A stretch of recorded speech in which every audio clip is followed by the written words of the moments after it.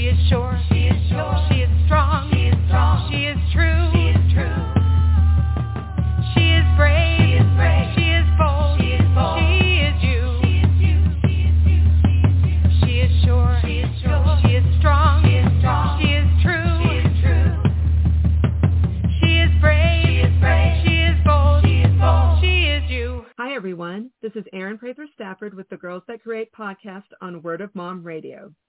A fandom is defined as the fans of a particular person, team, fictional series, and more, and is collectively regarded as a community or subculture. Fandoms can play a huge role in how people engage with creative works and even lead to activism for a better world. My guest today, Sabrina Cartan, has thought a lot about fandom. She is a fan activist, writer, and award-winning digital strategist, specializing in mobilizing online fan communities for social justice and civic causes. Cartan is the Director of Digital Strategy at Potomac Productions, where she mobilizes and inspires fan communities to engage with issues such as women's rights, LGBTQ plus equality, ending voter suppression, and climate justice. Cartan's work on the intersection of fandom and politics has been published in the Journal of Transformative Works and Cultures. She is also the host and producer of Fandom Made Me, a podcast from Fandom Forward featuring conversations with activists, celebrities, media leaders, and writers about the pop culture that shaped them. Welcome to the Girls That Create podcast, Sabrina Cartan. I am so happy to be here. Thank you for having me, Erin. Now, I have to say, in lieu of us talking about fandom, I have on my Dolly Parton shirt today because Dolly, and I am a big fan of hers. And I have been since I was a little kid. And I actually want to go back with you. When you were young, was there someone or, a piece of pop culture, something that you were a big fan of growing up? Absolutely. And before I get into my story, I just have to say I love your Dolly shirt. I don't think there is anyone in this country who's not a fan of Dolly, but you told me you're like a super fan. You went to Dollywood and everything. And I love that we're kind of going through a Dolly renaissance right now as a culture and really appreciating her. When I was growing up, I had a lot of different fandoms. I was really geeky. I didn't have friends. They didn't invent friends for me until I was a little bit older when I was in high school because I was just so unabashedly myself, for better or worse. I was very opinionated about pop culture, and I found it hard to connect with people early on in life, but the thing that I would connect with or connect with people on was pop culture. So I would say Harry Potter was the big thing for me, which, we'll talk about a little bit later, how that became part of my work in fan activism. But the example I always cite is Gilmore Girls. So I would come home after school every day and watch ABC Family. I know it's freeform, but to me it's still ABC Family. And I found this show when I was 10 years old, and it was about a mother-daughter duo. The mom had been a teen mom, and so she ran away from home and was raising her daughter in this small, kind of weird Connecticut town. And it's about, sort of the relationship between different generations in their family, and the daughter being kind of this really smart kid. And she basically, the mother, so Lorelai Gilmore, I don't have to explain the whole show, but the show is about a mother-daughter duo, and the mother doesn't have money for her daughter to go to private school because she's so smart, and she asks her very wealthy parents for the money. And, it's about family and about the mother-daughter bond, but it's also very much about witty repartee, and it's a show about pop culture references. This is not a Gilmore Girls podcast. I'm not going to go into the whole thing, but what drew me in was all of those different pop culture references. So Amy Sherman Palladino, the creator of the show, clearly has seen everything. Like, she just references Dark Shadows, a 60s soap opera about vampires, and I Love Lucy, and, weird TV movies that nobody remembers except for her. And this is the creator of The Marvelous Mrs. Maisel, and you can see how she went from Gilmore to Maisel. This is all to say that I sort of developed my love for pop culture based on Gilmore Girls. It was like a key to the world of American pop culture. I would watch the shows that Lorelai and Rory watched. I would watch the movies that they talked about. I'd watch like Grey Gardens and read the books on Rory's reading list. And that very much shaped who I was as like a pop culture writer and as someone who cares very much about the impact of pop culture on people's lives. Absolutely. Actually, when my first daughter was born, that was part of our routine when I was on maternity leave is I would take her on a walk in the stroller and we would come home and Gilmore Girls would be on 3 p.m. and I would sit down and watch it while taking care of her. But it was interesting because I'd also watched it when I was younger and then to kind of like now be a mom and holding my baby. And I was like, oh, this is crazy. Now I'm seeing this show through a whole different lens. It's that witty writing that is so endearing to her work in those shows. Yeah, and something really funny happened as I sort of became a fandom expert, which is that I connected with a lot of cast members and people on the crew in the show and writers and you know, the costume designers and everything. And there's this whole community of people who worked on Gilmore Girls who are really passionate about it. I can talk about that a little bit later when we talk about fandom, but I've attended an unofficial Gilmore Girls fan festival that brings all of those people together. And I actually worked with one of the cast members on a program where we watched Gilmore Girls together every night with different cast members and writers and crew members. And we talked about their experience on the show and our experience as fans. That was a meaningful part of my pandemic experience. You know, speaking of the pandemic, I think one of the things that, once again, we were all reminded is how important artwork is. And that could be, you know, whether it's a book or whether it's songs or film or, you know, however we consume all these different works. And I would love to just hear your thoughts about why you think storytelling is so important. And I know, obviously, it's been with us for thousands of years, but just in today's age, why storytelling is such a key thing for us all to be participating in. So a couple of years ago, I started reading the book Sapiens by Yuval Noah Harari. Do you know that one? I've heard of it, yes. Very big airport book. I think that they pretty much only sell it at Hudson News, right? I started reading this book, and in one of the first chapters, the author says something along the lines of storytelling is what makes us human. And he talks about the link between storytelling and evolution. And that unlocked something important for me. So I started thinking about, well, if stories are the key to evolution, then where does fandom sit in all of this, right? You know, I think what's special about stories is that they help us impart lessons from generation to generation. And that hasn't really changed that much over the course of human history. You find that stories are very specific to cultures, but they can also be universal. So there's something called the ATU Index, which helps folklore studies professors catalog different tropes and motifs. It's almost like the site TV tropes, where there's a Cinderella in basically every culture, right? But that story is different depending on the different cultural mores and values of those people. So I think that we need stories in order to evolve, and they're baked into us as a species. But I think that today stories are a little bit different because they're so scalable, right? So stories like the Marvel Cinematic Universe and Star Wars are scaled to the point that everyone can see them. You can see them in China, you can see them in Sweden, you can see them in the US, but they're also owned by major media companies, which makes a difference. I think that the way that people engage with stories hasn't changed that much, but the ownership of them has changed. I often talk about Star Wars, Harry Potter, Marvel, all of these stories as the modern mythos. Yeah, you have the hero's journey. You keep seeing it over and over again. Well, it's funny that you mentioned the hero's journey because there's this article, I'll have to send you the link, that essentially is like the hero's journey is no longer serving us.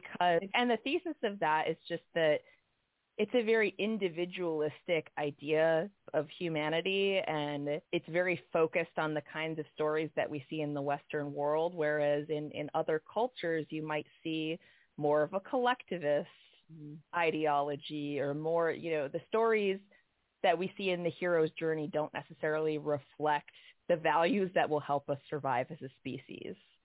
When did you first realize there is power in fandom and the communities that it builds? So I am the co-president of the board of directors, it's a mouthful, at Fandom Forward, which used to be called the Harry Potter Alliance, for about, I think, 17 years out of almost 20 years that we've been around. We very recently rebranded.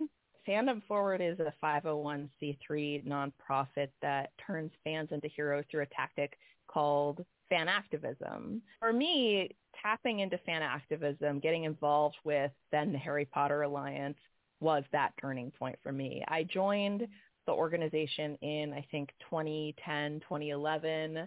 I was a member of many online fan communities. There's this community called Nerdfighteria, which is essentially online nerds fighting world suck and fighting to increase world awesome. And it was essentially created by the novelist John Green and his brother Hank Green, who also now is a very successful novelist, but they've created a number of media properties. They created VidCon, which is like the YouTube convention, SciShow and Crash Course, which has been indispensable for science educators around the world. A lot of students use it to help them graduate from high school. And essentially there was this whole community of really geeky, passionate people engaged in fandom that were doing fan activism. And that to me was really, I sort of saw that as an opportunity to engage with that community, but then also move beyond that and see what are the possibilities for this tactic? How can this work that the Harry Potter Alliance is doing with Harry Potter fans? How does that apply to other fandoms? So that was a huge turning point for me. So fandom itself is not new, as we've kind of already mentioned, but the internet has definitely transformed how people engage with it. It's been both good and bad. What trends do you see emerging now as we're kind of entering this next generation with all these different ways to build communities online and talk with people and engage with each other? I think fan activism itself is one of those trends. So, I don't think I really explained that. Fan activism is essentially a way for fans to draw parallels between the stories that they love, like Marvel, Harry Potter, Star Wars, Star Trek, whatever it is, and the problems that they see in the real world, like climate change and reproductive justice and education reform and you name it. There's pretty much some sort of storytelling parallel that fans can connect to and create a fan activist campaign around. More broadly, I would say that fan creativity is starting to scale in such a way that the line between creator and consumer is blurred. I think fans have always been creative. There's been a long history of fans expressing their opinions, creating fan art, writing fan fiction. A lot of fan academics cite Sherlock Holmes as one of the earliest modern examples of fandom. And that was around the turn of the century. I mean, Sherlock Holmes fans were so mad that Sir Arthur Conan Doyle killed off Sherlock Holmes that they started a letter writing campaign. And then that's why Sherlock Holmes was brought back to life. Reluctantly, I might add, by the author. So fandom has existed for at least 100 years, but you're starting to see this rise in experiential consumption of stories, particularly around social media and the tools that we now have for communicating with people around the world. We've started to see more and more things like fan festivals. As I mentioned, there's a very rigorous community of Gilmore Girls fans that host a fan festival together. I believe there was a Lord of the Rings summer camp that was created by fans that unfortunately was shut down by, I don't know if it was the Tolkien estate, but essentially it was shut down by the powers that be. And you see fans engaging and creating communities that allow them to create fan art and talk about these stories together. But you also see these major media corporations trying to engage in one way or another. I know there was a very expensive Star Wars hotel that was essentially like a Star Wars LARP, so live action role play where you could go and participate and live the Star Wars experience. That just shut down, by the way. So that to me kind of says a little bit about how these corporations interpret what fans want versus what the fans are actually doing. But I'd say the rise in experiential content has been a really important trend in the last 5 to 10 years. Speaking of the Star Wars hotel shutdown, because I read about that as well, why do you think corporations lose their way when it comes to fans? Because we're kind of seeing this over and over again. It's almost like they forget the people who love the work to begin with and that those who genuinely care about it, like they're the most passionate about it. And then they create things that are not actually speaking to that fandom at all. And then it kind of loses its way, and then you kind of see a disaster. There's been other examples. Thinking of the Dungeons and Dragons situation where they were trying to actually take away the creation of people making stories and writing their own pieces for the game and trying to say, oh, actually, let us make money off of that, and you don't get to create that anymore. And the fandom basically revolted. So it's funny you ask this. I spoke with Abigail Disney on my podcast. That was the last episode as of this recording on Fandom Made Me. And Abby is the grandniece of Walt Disney and granddaughter of Roy Disney, who were the founders of the Walt Disney Company. And she spoke to this idea that so much of fandom is just vibes. And when you go to business school, you're not learning how to measure the vibes. And it's a funny way of putting it, but I think that she kind of tapped into something really important. Essentially, fandom is about people creating lore together in a community, and it's very much rooted in relationships and tradition and what almost feels like inside jokes. Even though it's out in the public for everyone to see, these are cultural traditions and ways that people engage with media through relationships that they're building. And I think that the Harvard MBA grads who are running these companies just don't tap into that. They're not paying attention. If it can't be measured on a balance sheet or, in a focus group or a test screening, they're not paying attention. Or if they are, everything gets watered down through, legal approvals. There was this whole thing about how Heinz Ketchup posted a Barbie meme, but it was like a month too late. And everyone's calling them out on that. And it's just to say, when you go through legal, it just takes too long to get the content out that's going to connect with people. So I think it's really easy for corporations to lose their way with fans. And Abby also talked about this idea that, these corporations don't necessarily like the fans to begin with. They kind of make fun of them in many ways, and they don't appreciate what these fans are creating and how they engage with the content. Speaking of engaging with content, for the publication, The Conversationalist, you wrote an article that dives into your love of Harry Potter and the disappointment you've had with its creator, J.K. Rowling. And, I personally have the same feelings. I'm a big Buffy the Vampire Slayer fan. Loved that show from the beginning, watched every single season, and now have very mixed feelings about it now that its creator, Joss Whedon, has unfortunately come out to not be quite what he showed himself to be. I totally get that, by the way. I was a fan of the Joss Whedon verse. I was a huge fan of Dr. Horrible's sing-along blog when I was growing up. That was what we did after prom instead of having sex or anything interesting. My friends went back to my best friend's house and we watched Dr. Horrible for the millionth time. And that was a fun prom night for us. And just for our listeners who don't know, Joss Whedon basically was very much sold himself as a feminist and women's rights and, gender balance and all these different things. And then later on, it turned out there was rampant sexual harassment on his sets, amongst other things. And the internet can tell you all so much more. But it's complete opposite of what the portrayal was. And then going back and looking at the work, you feel all of a sudden just different about it. And I even grapple now with, do I share Buffy with my girls or do I wait till they're a little older? So I kind of explain my feelings now about the work. But back to you, as you mentioned, you actually changed the name of Fandom Forward from the Harry Potter group because of J.K. Rowling's views. And I would just love to hear your thoughts about how fans can engage with a work despite the creator making choices that they no longer agree with, and how can we turn that engagement to a positive? Look, I'll say that the Harry Potter Alliance and now Fandom Forward, that community does everything by committee and in community with other people. So the choice to rebrand and change the name of the organization came through a lot of action, and we took a survey with the whole community. We surveyed the whole community, and some people still wanted to do Harry Potter fan activism. Some people wanted nothing to do with it. I will say that a lot of our volunteers are queer and or trans, and so J.K. Rowling's transphobia really hit them very hard.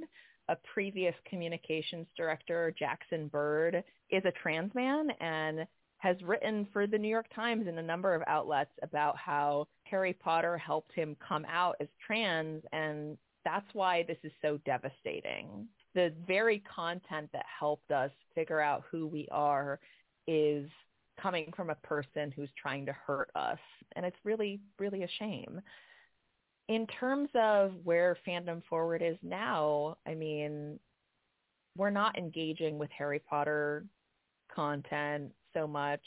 I think individuals are left to decide what makes the most sense to them. But I will say that we're part of a consortium of fans who created a petition called HP Fans Against Transphobia. Many Harry Potter fan influencers have participated in that, and they've found a way to talk about Harry Potter through the lens of this issue. I've wrote about that in that conversationalist piece. I think my favorite thing that was created out of all of this was from a group called #Ruthless. They were previously called the Gaily Prophet, and they created essentially, it's called A Guide to Firing J.K. Rowling, and I'll send you a link to that. But it's basically this set of resources for how to engage with Harry Potter as a Harry Potter fan. I do think it's a very difficult question. I think at first, personally, I can only speak for myself to this point, I was okay with engaging with Harry Potter in the sense that I wasn't putting money in J.K. Rowling's pockets. I would engage with the DVDs I already had and the books I already had, and of course with all of the fan creators that I know who are supporting trans rights. There are things that you can do. Fandom Forward actually sells a prefect badge. If you know anything about Harry Potter, it's the RAs of the Harry Potter world, and as a former college RA, I've really identified with that. So they had a prefect badge that had the trans flag on it, and it says perfect. So to me, that is a very political Harry Potter fan statement that you can make that I really love. But I don't know. I think personally I've soured on Harry Potter quite a bit, and other stories have really filled that gap for me. I've become a Lord of the Rings head. That's not really what the fandom is called, but I've become a really big fan of Lord of the Rings since I kind of moved away from Harry Potter, and I've joined other fandoms, and I've just focused my attention elsewhere, and it's been so much more productive, especially as J.K. Rowling has gone further and further down that rabbit hole, because you can tell she's not letting go of this, and in fact, the more people challenge her on it, the more she engages in a harmful way. The other thing I'll say about this is that John Green, who I mentioned is a founder of Nerdfighteria, once said that books belong to their readers. And so whether or not you choose to engage with a fandom that you've loved before, I think that there are ways to avoid putting money in the pockets of harmful creators, and ideally continuing to love the things that you love in such a way that you are helping marginalized communities. I think too, with having the internet, for all of its grievances, but also its pluses, is that you can now find so many other things, as you said, to kind of fill that void. There are so many creators, and there's so many people making wonderful work that, sure, it may not be as mainstream as some of these that we mentioned, but they are out there, and you can find things to engage with. So easier than ever before. Yeah, definitely. I mean, I'm not really a Harry Potter fan anymore, but there are so many other amazing books and films and shows that connect me to other people in the same way, and I'm just enjoying that. We're going to take a short break to hear from our sponsors. This episode of the Girls That Create podcast is brought to you by the Girls That Create website, where we provide parenting resources for raising creative girls while also encouraging greater female representation across the arts. Visit us at www.girlsthatcreate.com, where you'll find articles by some of our podcast guests, including Dr. Michelle Borba, Jessica Leahy, Renee Trudeau, and many more. You can also sign up for the Girls That Create newsletter at www.girlsthatcreate.com/newsletter. She is brave, she is bold, she is you, and we want to tell your story. Are you ready to share your journey with us on Word of Mom Radio? Go to wordofmomradio.com and register as a guest.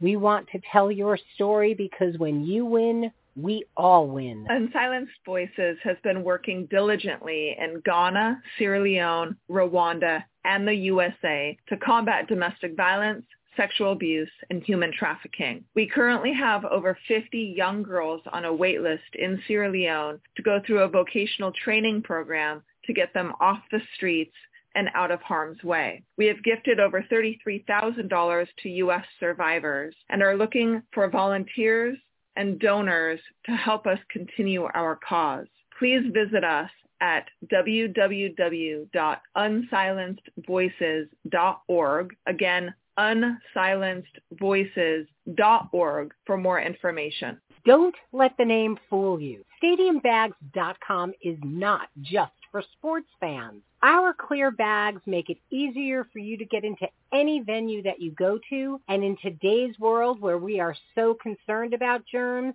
the materials that our bags are made with are strong enough to stand up to the solvents that you can use to clean your bag, so you know you come home safely. So check out StadiumBags.com. You'll see why we are the clear choice, because safety, it's in the bag. And we're back with the Girls That Create podcast on Word of Mom Radio.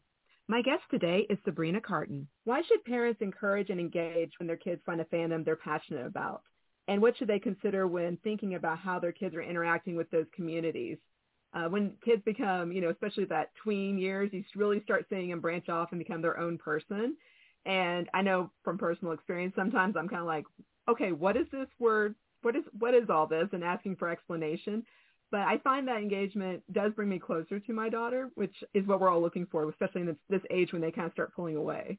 So my caveat here is that I am not a parent yet, but I've worked with a lot of parenting experts and parents, and I've learned a lot from them. I can only really speak as a former child in that I was always happiest when my parents and the adults in my life really engaged with and cared about the stories that I loved. Harry Potter being the biggest example that is no longer really an example for me. I would love going to Harry Potter movies and book premieres with my grandmother or my mom and dad. I really do think that it's more than just a bonding opportunity. I think that it allows you to better understand the communities that your children are in. And it also allows you to connect lessons that you want to teach them to the stories that they're engaging in. I think that children, maybe this is just because I'm not a parent, so I don't know right now, but I just assume that they're much more open to learning when you're connecting those lessons that you want to teach them to the stories that they care about. I'll give you an example. So there's an organization in New York City where I live called Good Shepherd Services, and they provide after-school and summer care for kids. And their framing is all about storytelling. So they have a theme every summer for their summer program. Last year it was the Avengers. This year it's Tiny Toons. It's great. And I toured their facility recently, and I saw that there was so much art that the kids had created from different pop culture references. So like Naruto and Avatar: The Last Airbender. And you can see that these kids really connect to those forms of pop culture, movies, television, books. These are the stories that help kids make sense of the world. And I think it's really valuable for parents to be tapped into all of that. And it's like, look, you don't have to watch every episode of Bluey to know what it is that your kids like about it. And it doesn't have to be scary for parents to know that their kids are out there on the internet engaging with people who are like-minded. I think it's just really an opportunity to connect over what the story means and also, what communities that they're in. It kind of helps you monitor what they're doing without really feeling like you're policing them, essentially. Not to scare the parents who are listening out there, but I think that there are a lot of positive and negative examples of fandom being used to shape children in some way. There are white supremacist organizers, activists who are engaging, young white men and boys on white supremacist ideology in video gaming communities. It's really troubling. There are, I think the Anti-Defamation League did some research on this, and it's a growing concern for a lot of parents who, will see their kids start talking about Nazi ideology and they don't know where it comes from. It's really important for parents to be engaged and know what stories kids are consuming. And to understand that the internet is easily accessible and there is no way to stop it. You will not block the internet. Yeah, there's not really a way of stopping it, but you can engage with it and engage with it in such a way that it's not a chore. There's a great writer who covers this, Dr. Jordan Shapiro.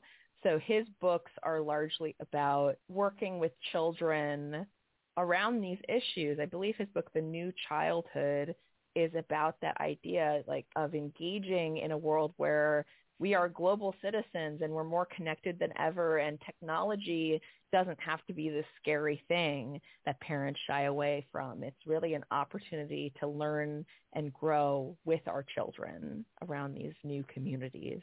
Earlier you mentioned your podcast, Fandom Made Me. I would just love to hear a little bit more about that and what the podcast covers and what type of guests you have on.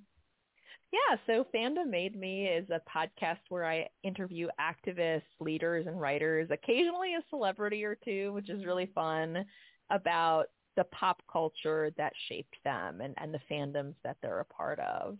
And it's hosted through Fandom Forward. It's really like a fundraising stream for Fandom Forward and an opportunity for me to use these amazing connections that I've made to engage industry leaders and activists and people who are doing amazing things, I guess I would say, in the mainstream on the topic of fan activism. Like, I got to explain to my friend and colleague Cindy Levy, who was the editor of Glamour magazine for, I think, 17 years, what fan activism was on the podcast. And I have had amazing guests on beyond that too. I had Mara Wilson, who was Matilda in the movie Matilda. I had George Motes, who is America's leading expert on the hamburger. He's like the hamburger historian. I recently had Abigail Disney on, as I said. I had Alan Jenkins and Gon Galan, who Alan Jenkins is a professor at Harvard Law School and I believe one of the founders of the Opportunity Agenda. And Alan and Gon wrote this amazing comic series called 1-6, which was, a speculative graphic novel series about, what would have happened if January 6th had been successful for the insurrectionists. So we have a number of really amazing guests. We had Dahlia Lithwick, who's a leading expert on Supreme Court constitutional law, talking about the Muppets and how the Muppets shape the way that she, views the world and views her work, and is essentially a communicator of these really dense legal ideas and legal history. So, this podcast, I started this podcast in January of 2023. It's now August. We're coming up on the first season finale with Henry Jenkins, who was, I call him the father of fan studies. And when I said that, he said, well, there are so many mothers of fan studies. And actually, that's a really patriarchal idea. And as a feminist, I just found that so ironic that could be an oversight for me. But yeah, he's one of the fathers of fan studies in one sense. And we've just had a really amazing season. I think there are going to be 15 episodes in total for the first season. And I'm going to take a little bit of a summer break. And when we come back, it's just going to be more of the same, more amazing industry leaders in media, technology, business, activists, writers, people from all corners, of sort of the progressive world, talking about the pop culture that they love. That sounds fantastic. One thing I wanted to touch with you about is this is obviously taped summer 2023. So we are in the midst of Barbie and Oppenheimer. And I've seen both. And one thing I think is really interesting about both movies is how they pull different fandoms. This is one of the reasons I think they've both been wildly successful, because they speak to very different fandoms. So I'd say Barbie speaks to, obviously, the Barbie fandom, which has always been very strong. But then also people who love Greta Gerwig's movies, her fans come out for it. And then also just people who are looking for that summer fun movie, in a sense, although it's as the surprise, I'm sure many people have heard by now, there's a lot of depth to Barbie that, caught a lot of people by surprise, but people have actually appreciated it. And the flip of that also being with Oppenheimer, you have the World War II enthusiasts, you have the science enthusiasts, you have the Christopher Nolan enthusiasts, which I just think it's interesting when projects are able to tap into all these different fandoms and they can all come together to experience a piece of work. I saw Barbie last week, and then I saw Oppenheimer last night, actually. Barbie I saw with my mom and my husband. So my mom was here for my 30th birthday, and that was really fun. I'm so glad that I saw it with my mom because I think that that's the kind of movie, if you have a relationship with your mom, and I think that that's a great film to see with your mom. If you have a really good relationship with your mom, I felt very emotional about it, and it made me appreciate the sacrifices that she's made, and it was just what a wonderful film to see. Oppenheimer, I actually saw by myself. Sometimes I will take myself out to see a movie. My husband was just not. He's like, I can't see this movie right now. It's a lot emotionally, but I was like, great, I'll go see it. And I was so overwhelmed that I'm in New York. I saw the film, and then I had dinner, and I cycled. I rented a bicycle, and I cycled all the way around Central Park because I needed to feel alive. I needed to feel human and not like the world was ending. So that was kind of a very weird existentialist experience that I had around Oppenheimer. Yeah, I'm laughing because I actually saw Oppenheimer last night too.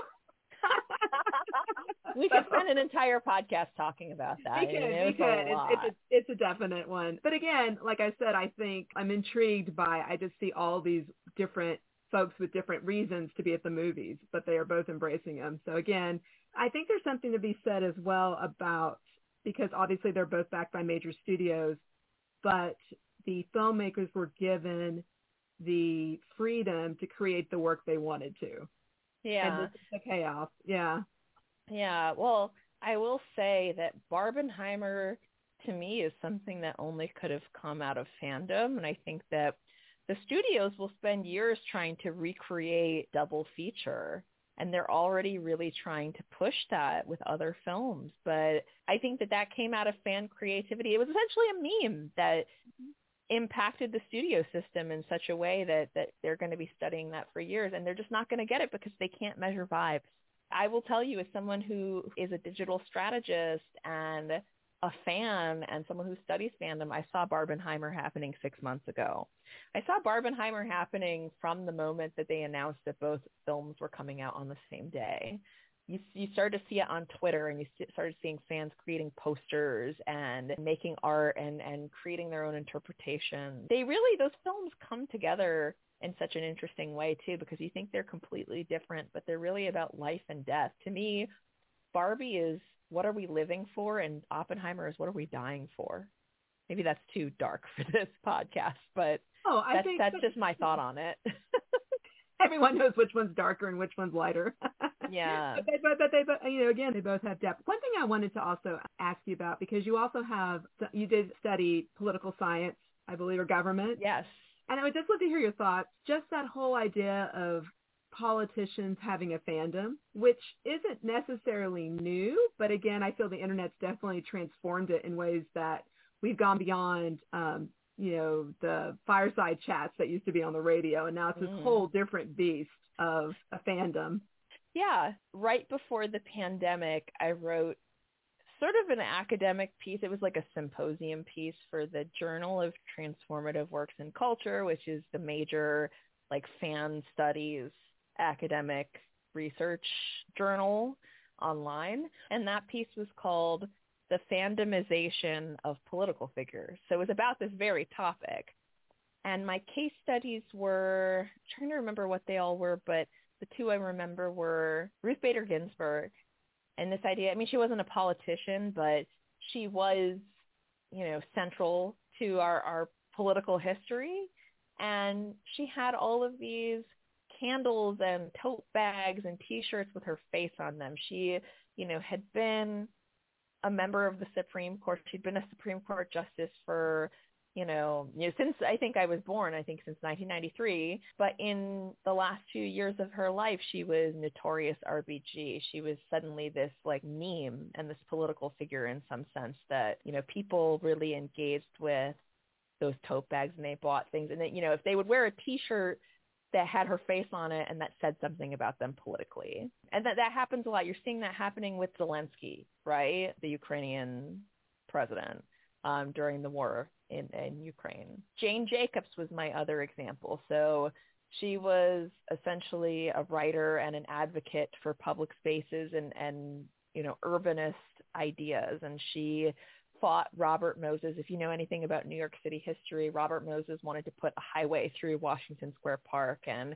again, going back to Amy Sherman Palladino and Gilmore Girls and Marvelous Mrs. Maisel, Jane Jacobs was a character in Maisel. You see Mrs. Maisel kind of accidentally, like Forrest Gump, being a part of history and engaging with Jane Jacobs, protesting with the group of mothers and women who were protesting the Robert Moses Highway Project.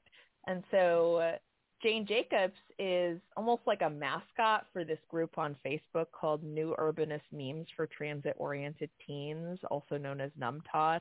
There have been a lot of articles and there's a lot of coverage about this idea that, there's this group of like-minded young people engaging in urbanism, advocating for walkable cities and public transportation and bike-friendly cities and, getting jobs and internships through this group and resource sharing. And Jane Jacobs and her work, her most famous book was called The Death and Life of Great American Cities. She, again, not a politician, but someone for whom these online fan groups, essentially this person is a mascot and they kind of, that's like an entryway for them to learn about things like urbanism or, in the case of RBG, constitutional law. So in this piece, I kind of explored this idea, can people actually learn and become better citizens, more informed citizens, because they are fans of a particular politician or a particular public servant or public figure?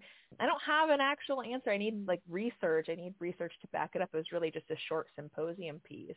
But I do think it's a very interesting trend that we're seeing happening in online communities. Absolutely. I think that's definitely worth exploring. What advice do you have for kids who are interested in starting a fandom community, or a parent is talking with their kiddo and the child's expressing that they want to create something that's bringing people together for a particular cause, and how can parents help facilitate that? My advice is that it really just starts with you and a friend. You can never really know if starting a fandom community is going to be the thing that you do with your friends, after school, and it's just a small group of people, or if it's going to blossom into something bigger. But I think that what's most important is, sounds a little cliche, but have fun and try your best. I think it's about the impact you feel that you can make. I can send you a link. I wrote a piece for Remarcus magazine about how to be a fan activist, or how to engage in how to start a fan activist campaign. And much of it is, connecting things like midnight movie parties and watch parties to a social action that you want to take. So I always say that the things that fans know about organizing fan parties and watch parties and letter writing campaigns to studios and creating fan art, all of those tactics of engaging with fandom also are useful in organizing politically or organizing your community in some way. I think that parents could stand to, go to fandomforward.org and learn what those resources are, whether it's political or not. Maybe it's organizing for something like reproductive rights, but maybe it's something as local and, as like organizing a book drive or, doing mutual aid or disaster relief. I think that, those are all things that people can connect their fandom to the social issue. And it's all about brainstorming. Great minds think alike. Bring them all together. Yeah, for real. In my life, I've met a couple people who've made me feel like almost giddy. My knees shake. I almost can't even focus. And the one that comes to mind is Christian Amanpour, which I basically had to hold back where I didn't just go, I love you. I think I get even more eloquent. I'm a big fan of, thank you for all you do. I'm a big fan of your reporting. I do believe I was more eloquent but what I was thinking is, I love you.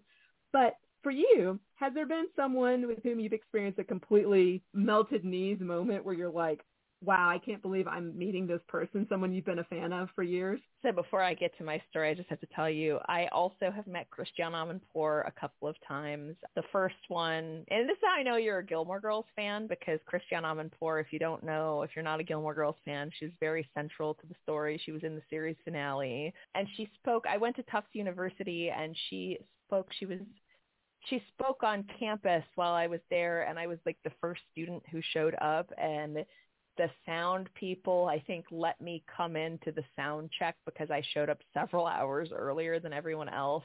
And I got a picture with her and we talked, and I got to interview her from my YouTube video blog way back when. And then I actually worked with her years and years later. I don't think she remembered that I was the same person from that time. But yeah, she's quite lovely. Go Christiane. She's great. So I actually work with quite a few celebrities. So I think as I've gotten a little bit older, I'm never really starstruck anymore. I mean, I'm always delighted to meet celebrities. But in terms of a time that I completely melted, it was my wedding day. So this was about 2 years ago, 2 years and change. I got married in Brooklyn, and we were near the harbor, like Dumbo, which is where, if you know New York, there's a carousel there. And my husband and I took photos before the ceremony on the carousel, and we saw this man standing in line at the carousel with his family, and he was wearing a hat and like 3 shirts and a leather jacket. It was in July, and he must have been dying. I was dying in my wedding dress. And I look, and he's like really tall and looks familiar. And I'm like, is that Jeff Goldblum? I start yelling. I had barely gotten any sleep the night before. It was just like all a blur. And I think the words just came out of my mouth without me really thinking about it. And I don't think he looked that pleased that someone just yelled, "Hey, Jeff Goldblum." Like, he didn't see who said it. But a friend of mine in the bridal party said, "I got this. It's fine." And she went up to him and she said, "Hi, Mr. Goldblum. I'm so sorry. My friend in the wedding dress." And as soon as he knew that it was like a bride, he was so obliging and he knew it wasn't like paparazzi or anything. And he was so nice, and he gave me the thumbs up. And that whole carousel ride, I had the realization that I was going to get off the carousel and take a picture with Jeff Goldblum, and it would be the weirdest wedding day story ever. So we get off the carousel, and first thing I do is apologize to him. I said, I know that this was totally inappropriate. I shouldn't have shouted your name. I'm in a bit of a fugue state right now. I can't believe this is happening. And he just starts singing. He like serenades us. Like, we're Jewish, and my husband is wearing his kippah, and so he knows it's a Jewish wedding. And Jeff Goldblum starts singing Sunrise, Sunset from Fiddler on the Roof. And I was like, am I having an aneurysm? Like, there's no way that this is happening. So I think that for me was that celebrity, like, fangirl moment. And the funniest thing was when we got to the venue, the rabbi told everybody what happened. And no one really believed it until she confirmed it, and there were pictures, but it was just so funny, right? It was like the funniest thing that could have happened. So that's my story. I love that you have that memory, though. That's fantastic. Yeah. And I did, I work in media, so I did tell a bunch of people. I posted it online, and the AV Club did a story about it, and then we went viral. So then I spent the first week of my marriage like media training my husband, and like to go on Zoom and talk with CNN's wire service and a number of different local news stations, and we were just everywhere, and it was really funny. But the fact is, know that Jeff Goldblum is as awesome as you hope he is a very he's so funny, and what a chaotic person to meet on your wedding day. And people still ask about it too. It's just like the thing that I always think of. I mean, there were so many wonderful things. It was the happiest day of my life for other reasons, but I do think it's just so funny to get to reminisce about that story and just how it made me feel going into that moment in my life. Absolutely. Sabrina Cartan, thank you so much for being on Girls That Create today. Thank you so much, Erin, for having me. And girls, keep on creating. To all of you tuning in, thank you for joining us on the Girls That Create podcast on Word of Mom Radio. In honor of the Dolly Parton fandom, I'm going to close out with one of my favorite Dolly quotes. The way I see it, if you want the rainbow, you got to put up with the rain. Here's our closing theme song by Smith Sisters and the Sunday Drivers. Till next time, this is Erin Prather Stafford. She is sure, she is